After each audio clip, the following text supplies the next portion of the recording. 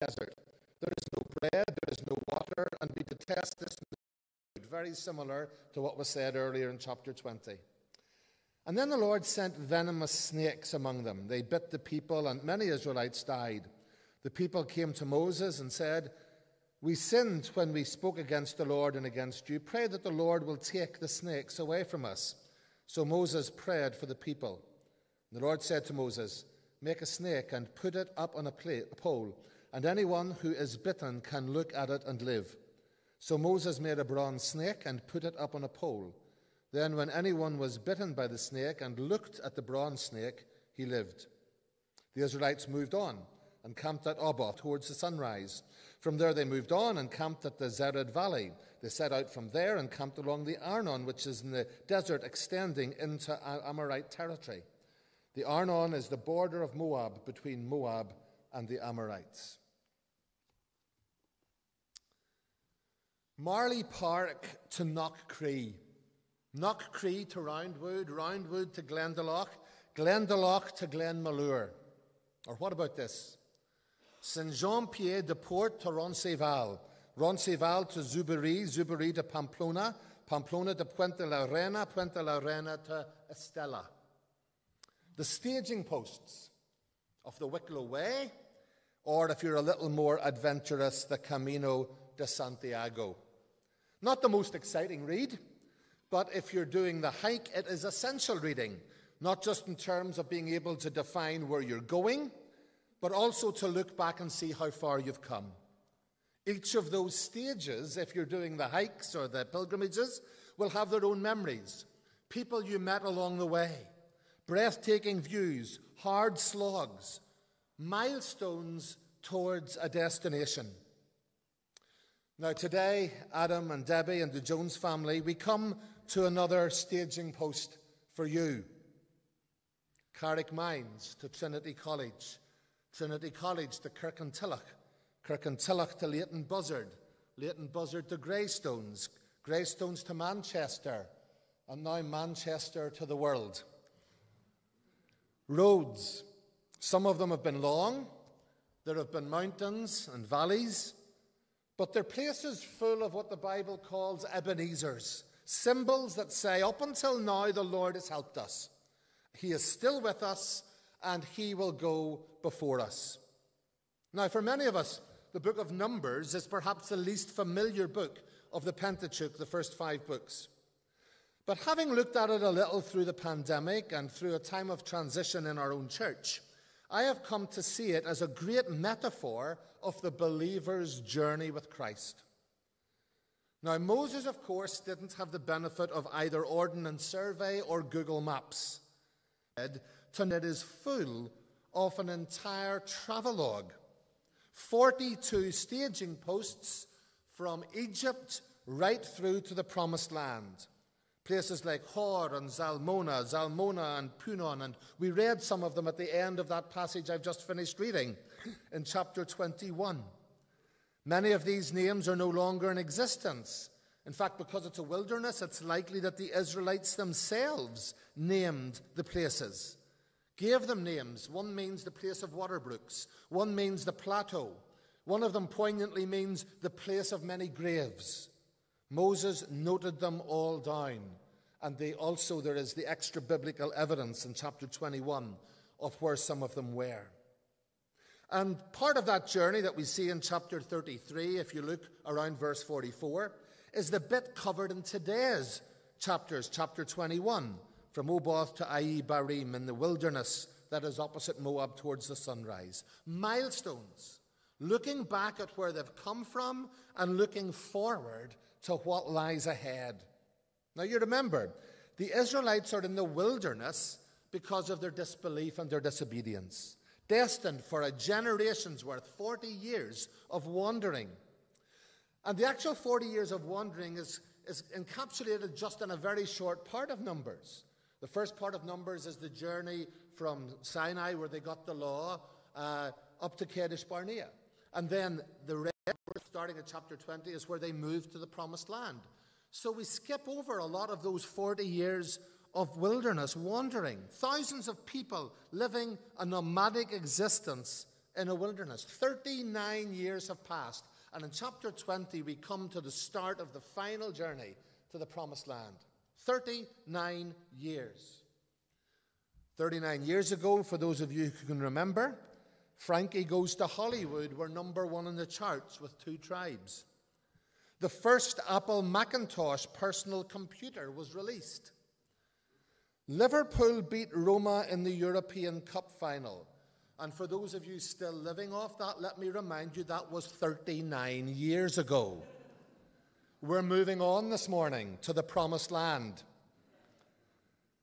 And so we come to this momentous event. The cloud lifts, the cloud that told them to stay or to go. It finally lifts, and the start of the final travelogue. And by the time we reach verse 20 of chapter 21, we hear Pisgah, the place where Moses was to die. But there's a lot still to happen. It's possible, Adam, that there have been times during this, in the passage that was read in 1 Corinthians 10.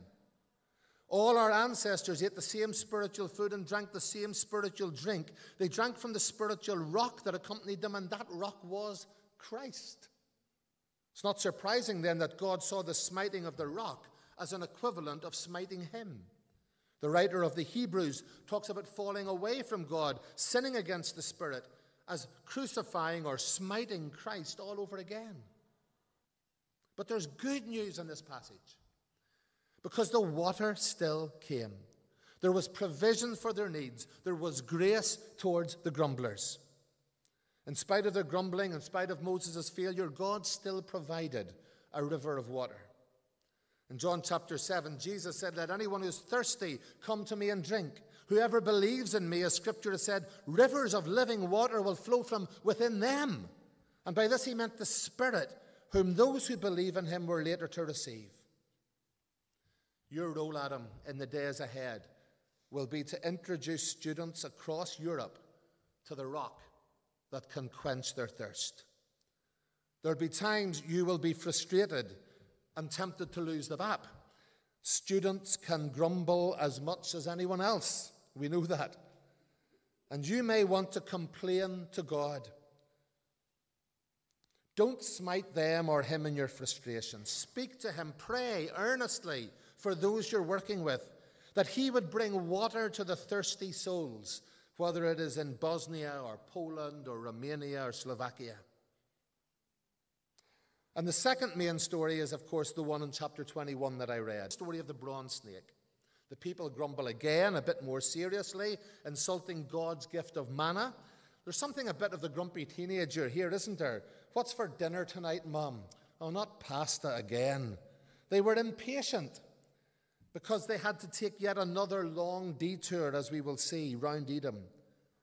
But when there was repentance on the part of some, there was grace. There was a way to be saved from this plague. They just had to look at the snake that Moses made. Now, there was nothing magical about the snake. It could have been anything. It was just that God was giving the Israelites an opportunity to show that they truly wanted to honor him and were prepared to follow and obey him. If they couldn't do something as simple as look at a snake, then what chance did they have of living obediently for him in the new land? There's a fascinating incident many centuries later in 2 Kings chapter 18. Good King Hezekiah starts his spiritual reforms, and we read, "He broke into pieces the bronze snake that Moses had made. For up to that time, the Israelites had been burning incense to it. It was called Nehushtan." So the snake survived. It became a relic, became an idol. They even gave it a name. They burned incense to it. And so Hezekiah decided, the snake's got to go.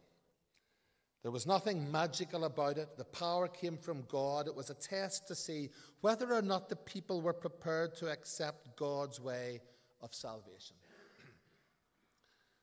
John chapter 3, as Moses lifted up the snake in the wilderness, so says Jesus, "I must be lifted up, and all who look to me will have eternal life." 4 times in the Gospel of John, Jesus speaks of being lifted up. Twice in these archaic chapters of Numbers, we have 2 images of Christ: the rock who supplies the water of life, and the one who is lifted up to save those who look to him. The snake bites were all universal. Everybody got them. They were bitten. But not everyone looked. It was a simple remedy, but for whatever reason, not everybody availed of it. Maybe their anger at Moses and God was too great. They refused the cure that seemed so trite and easy. When I started doing evangelism and apologetics with young people and students, one of the most common objections I would hear 25 to 30 years ago would be, I'm not good enough to be a Christian. Probably a reflection on a particularly bad religious upbringing. Being a Christian was this ideal of perfection, and most people's understanding of their own inner life was such that they would say, I could never be that good. It's not the case now. The biggest challenge we have is persuading people that they do have a need. That yes, they're not good enough. All of us, ourselves included, are sinners. In fact, talk like that, and it's roundly condemned in many circles. People will despise being told that they are sinners. What's more, being a Christian now is interpreted as something you would never want to be. And of course, we must bear some of the blame for that. And yet it's symptomatic of a more serious illness in our contemporary world, that of autonomy. I make the rules, I'm okay as I am. And that's the message that the gospel needs to break down. Both the self-righteous religious person and the anti-religious person both believe they're okay. They don't need to look at the cross. The Christian uniquely believes that we are not okay. We can do nothing except look at Christ. Just as in the wilderness, all have been bitten, but not all will look. We have all been bitten by the serpent, and the poison of sin is within us, but a cure is available. Look at the one who became sin for us. Look and be healed. Your role, Adam, is to introduce people to the rock who can quench their thirst and to lift Jesus up so that those who will look on him will be saved. Many will maybe understand the symbol of the cross, but there's nothing magical in the cross any more than there was anything magical in the snake. It's the one who is on the cross, lifted up, that we can be healed. But let me use the rest of the time this morning just to point out some things I hope will be helpful for you from the rest of these chapters. We have those two stories that are quite well known, but there's a lot of text surrounding them. Is it all padding? Well, I don't think so. There are stories that we've just looked at foreshadowing the work of Jesus on the cross and the Spirit. But there are other stories about living as God's people. And I think they're useful and instructive, not just for Adam and Debbie as they go forward, but for all of us. Stories of death and grieving and war and international travel and visas.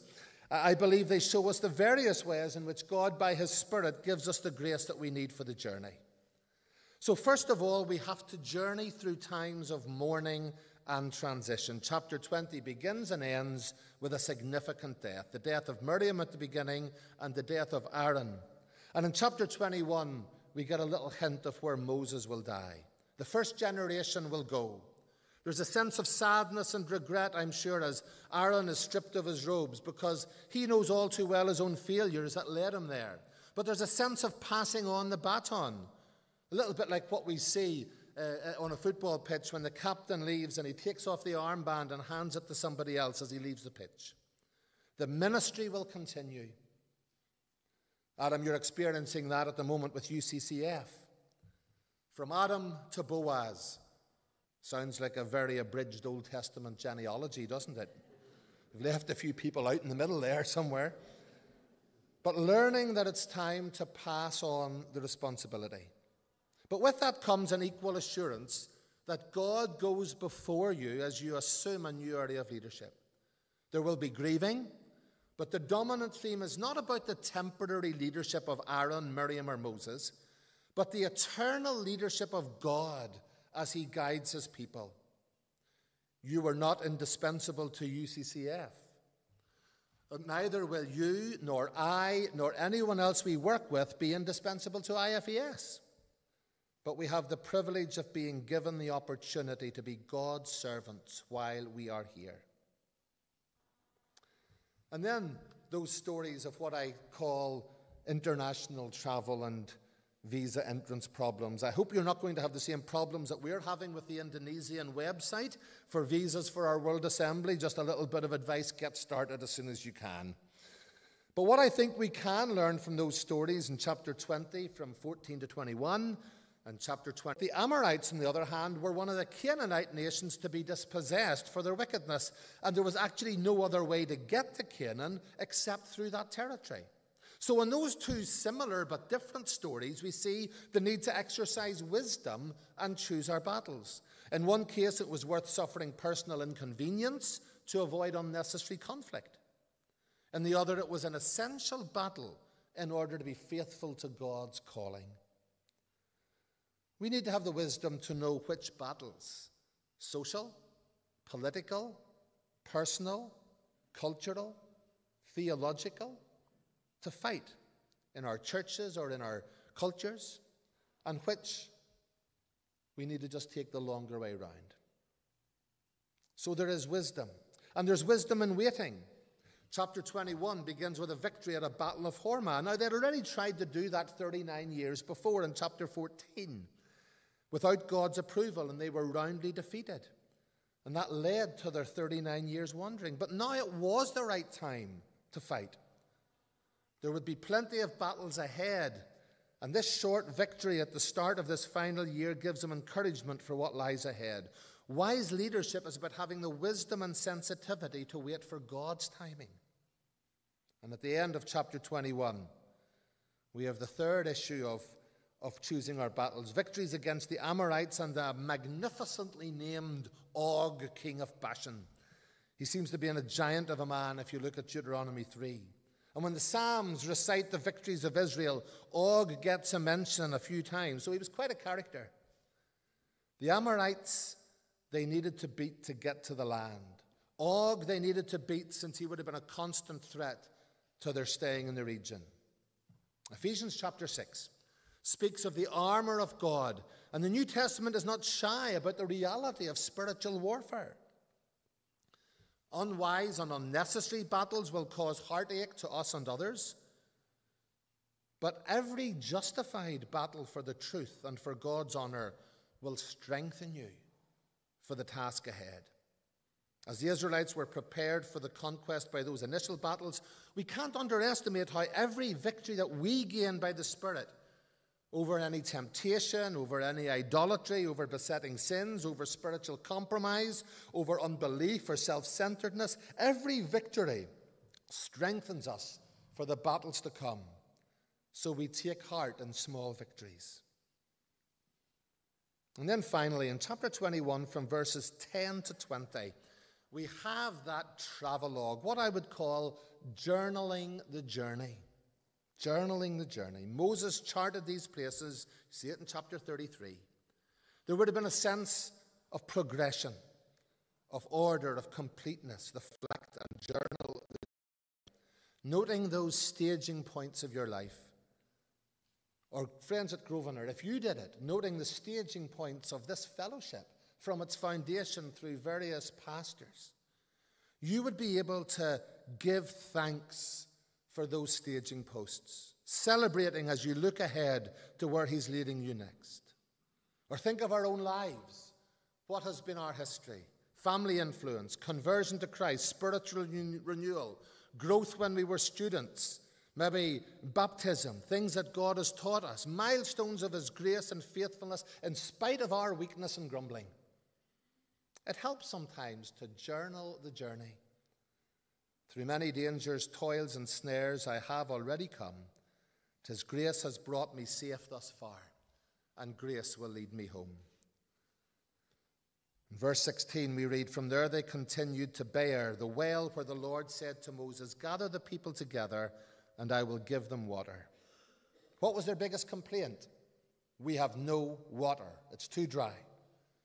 But as they move forward under God, we have a record that when they don't complain, God knows and God provides. God knows and God provides. Adam and Debbie will be praying for that they will have the spiritual but also the practical and financial provision that they will need to complete this task. And thank you for the part that you play and will continue to play in that with prayer and practical support. Amid all the challenges and opportunities and activities and grumbling and encouragements and decisions and administration and planning meetings and meetings with your horrible supervisor, all of those things that lie ahead of you, Adam, don't forget to take time to be thankful. This is my final point. Learn to sing even in the wilderness. In verses 17 to 18, we have preserved for us this ancient song of the well, a work song like the laborers' songs in the mines or the slave songs in the plantations. The people strike water, and what is a pleasant change from their grumbling, they actually break out in praise. Let that be a word for all of us here this morning. It's no accident that at times of renewal, there is an upsurge in hymn and songwriting. Often some of the most famous songs have been written out of a context of tragedy or wilderness. It is well with my soul. Abide with me. Blessed be your name. There is a Redeemer. In fact, in these chapters, there are a couple of songs. Because when we're walking by the Spirit, as we experience the innumerable ways in which God continues to provide grace for the journey, we sing.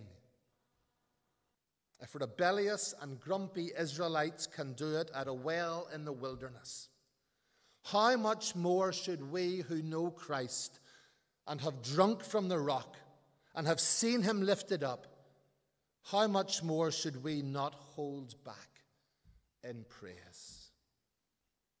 He gives us grace for each step of the journey. So let's learn to sing.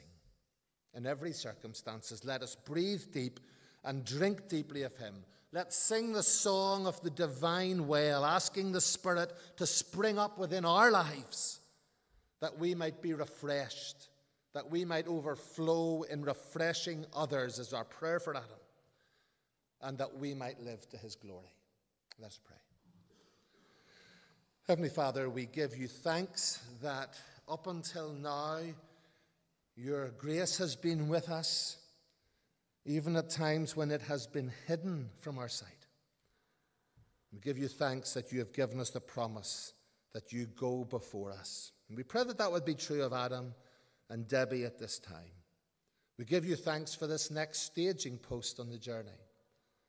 We pray that it will be a place of wells of refreshing, where they can drink deeply from you, the rock, where they can point others to look at the one who has been lifted up and who alone has the ability to give us the salvation and the healing for our souls. In Jesus' name we pray. Amen.